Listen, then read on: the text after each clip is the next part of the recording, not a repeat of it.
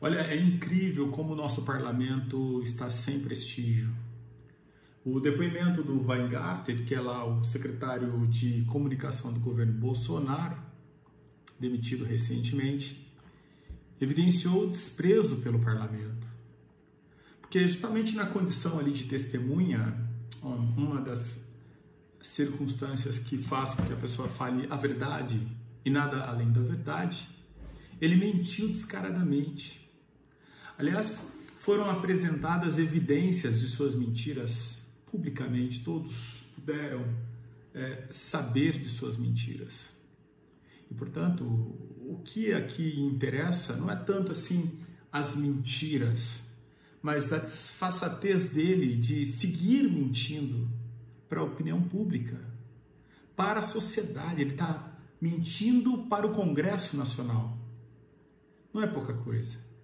Uma coisa é uma mentira, eventualmente, no ambiente privado. Outra coisa é a mentira dita por alguém da área de comunicação que está sendo desmentido no momento que mente.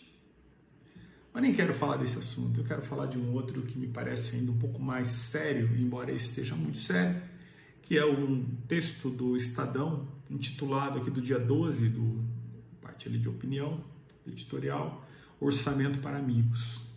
Quando o Bolsonaro diz, me chama de corrupto, é só pegar agora essa matéria para mostrar para ele que ele é corrupto. E embora todos já sabiam que a corrupção dele é muito antiga, o Villa, aquele professor Villa, numa entrevista antes da eleição, tratou do tema da corrupção, especificamente em relação ao recebimento de R$200 mil da JBS.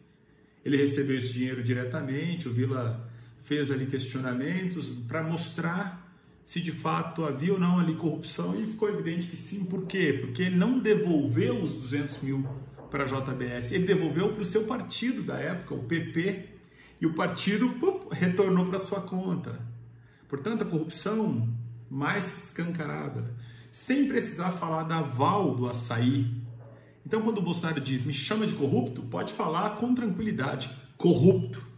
Esse é um governo que entrou já com essa credencial de ser corrupto, e não apenas corrupto. A ligação com as milícias, nem vamos entrar no mérito. A corrupção, milícias e o descaso com a vida pública, com as instituições. Isso que é uma coisa que preocupa, e que o depoimento ali do Weingarten, nele meio que revela exatamente esse desprezo pelas instituições, pelo Senado Federal. Mas, nesse texto aqui, então, Orçamento para Amigos, o Estadão está fazendo um editorial comentando a sua matéria de domingo, que foi uma matéria muito interessante, mostrando aí a corrupção do chamado orçamento secreto dos amigos do governo. Por isso, Orçamento para Amigos. Então eu quero repercutir 3 trechos desse texto que vale a pena marcar no nosso Topa Pensar. O governo de Jair Bolsonaro montou um esquema de rateio de recursos públicos entre parlamentares de sua base, fora dos controles orçamentários, por isso escondido, né? Conforme mostraram reportagens do Estado publicadas nesse domingo. Então, primeiro isso, é o governo que montou um esquema de rateio de recursos públicos. O que é rateio de recursos? Distribuição de recursos públicos, que não aqueles previstos das emendas parlamentares e, portanto, que estaria dentro da legalidade. Mas ali a gente tem na matéria especificamente de domingo, evidências ali de superfaturamento de tratores, por isso o nome tratorão. Mas o mais interessante vai ser provavelmente Bolsolão, né? Porque o Bolsonaro merece isso. É o mensalão do Bolsonaro.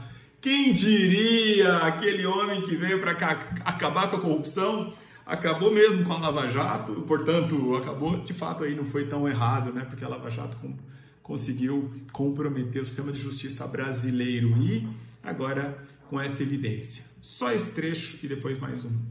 Trata-se de um escândalo que espanta, não apenas pelos valores envolvidos, em torno de 3 bilhões, B de bola, referência ao Ciro Gomes, até onde a reportagem pôde verificar, mas também pela sorrateira engenharia para escamotear a escassez de critérios técnicos e a abundância de critérios políticos para a distribuição do dinheiro. Nada nessa história parece nem remotamente republicano. Obviamente que aqui a gente está falando de uma política muito velhaca, experiente, tipicamente de quem poderia fazer isso? Bolsonaro, evidente, que é aquele cara que tem experiência e conhece o parlamento como poucos e sabe exatamente como desviar dinheiro sem chamar tanta atenção. Pena que os jornalistas do Estado estão ali muito atentos, né? De outros jornais também. E um outro ponto que eu queria destacar, que me parece importante desse texto, é o finalzinho dele. Assim, o presidente Bolsonaro ofereceu às raposas do Congresso, não somente as galinhas, como os ovos e as chaves do galinheiro. Como se sabe, a elaboração e a execução do orçamento são reguladas pela rígida legislação que exige total transparência. Mas Bolsonaro e os seus felpudos associados não gostam muito de leis. Então aqui, para marcar que sim, Bolsonaro é um fenômeno da corrupção, mas ele está junto com outros corruptos, que, aliás, são a tua base. Ele entrou, fez uma crítica muito forte ao Centrão por muito tempo e agora está abraçado com o Centrão, porque depende dele para que um processo de impedimento não avance. Veja como são as coisas, né?